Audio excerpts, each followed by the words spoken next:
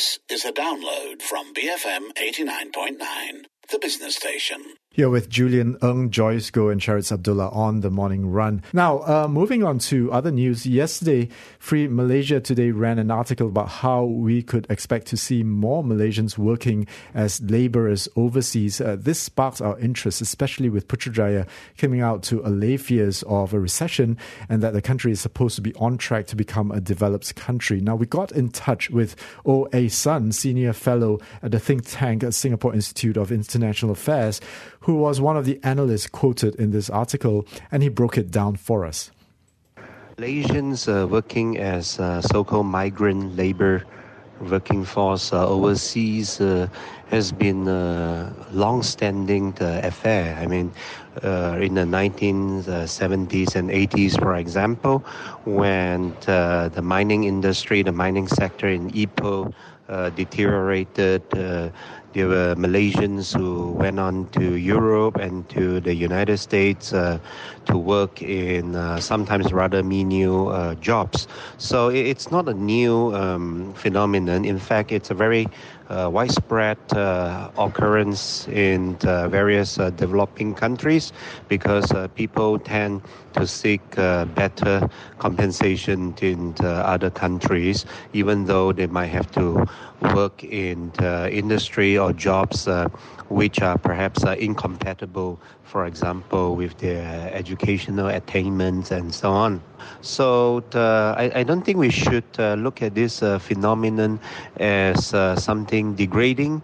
I think we should look at it as people simply going overseas to look for betterment in their lives. We then asked Isan what he thought the main concern was with our economy.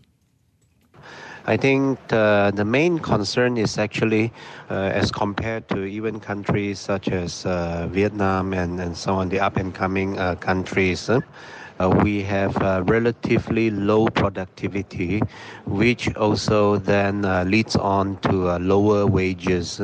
You see, in general, our productivity may not be satisfactory, and therefore employers tend to pay lower wages. So if you are somebody who is more productive than your peers, you are not satisfied with the local relatively low wages, you might move on to other countries or other regions and places where you think you get a higher pay, which would commensurate with your productivity, albeit in more, shall we say, menial jobs.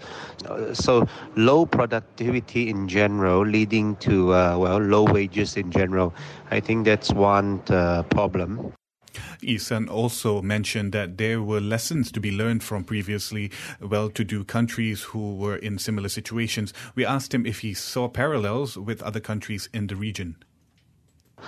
If you are talking about migrant workers from regional countries, typically we are talking about the Philippines and Myanmar.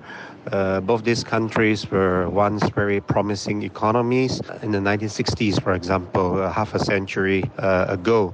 Unfortunately, for example, the Philippines under previous corrupt regime of Ferdinand Marcos, the Myanmarese military junta over the years and so on, the corruption which plagued these countries have reduced the economy to such an extent that, their workers had to go overseas to work, including to Malaysia. Well, the change of government in this country, it perhaps ameliorates the corruption problem a little bit, but only a little bit. I think it continues to plague, for example, the business community. And I really don't see a solution to it as long as our mentality is still, like Dr. Mahathir said, trying to gain from nothing. I mean, that kind of mentality is very debilitating.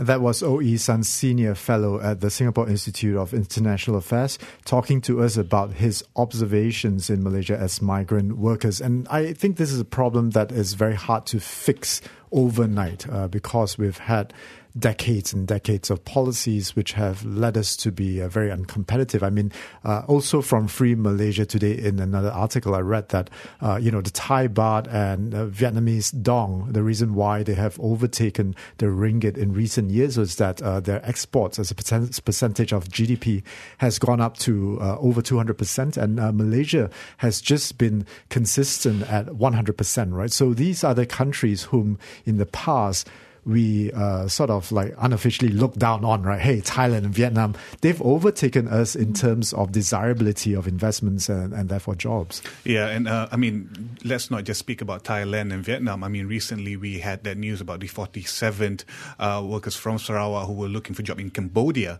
So that's, that... The illegal online thing, right? That's right. So human trafficking. So it just shows where we are at the moment in terms of our workforce and what we're willing to do, right? But at the same time, there's also an opposing trend, which is a lot of countries now are at this moment trying to reduce quota for foreign workers. For example, Singapore in their latest budget, they've announced that as well.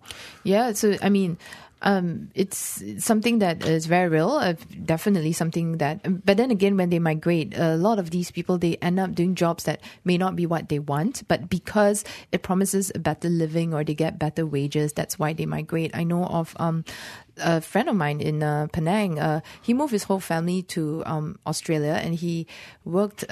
He took on a job to be a meat packer, and it's enough for him to have a home, own a car, and send his kids to. I mean, to him, he thinks that's good for his kids' education. But yeah. Yep, certainly a classic problem of the middle income trap in Malaysia that we definitely need to get over with in this era of new Malaysia. We're coming up to the 7:30 news. And after that, we'll talk about China's version of the Silicon Valley. Stay tuned. BFM 89.9. Thank you for listening to this podcast. To find more great interviews, go to bfm.my or find us on iTunes. BFM 89.9, the business station.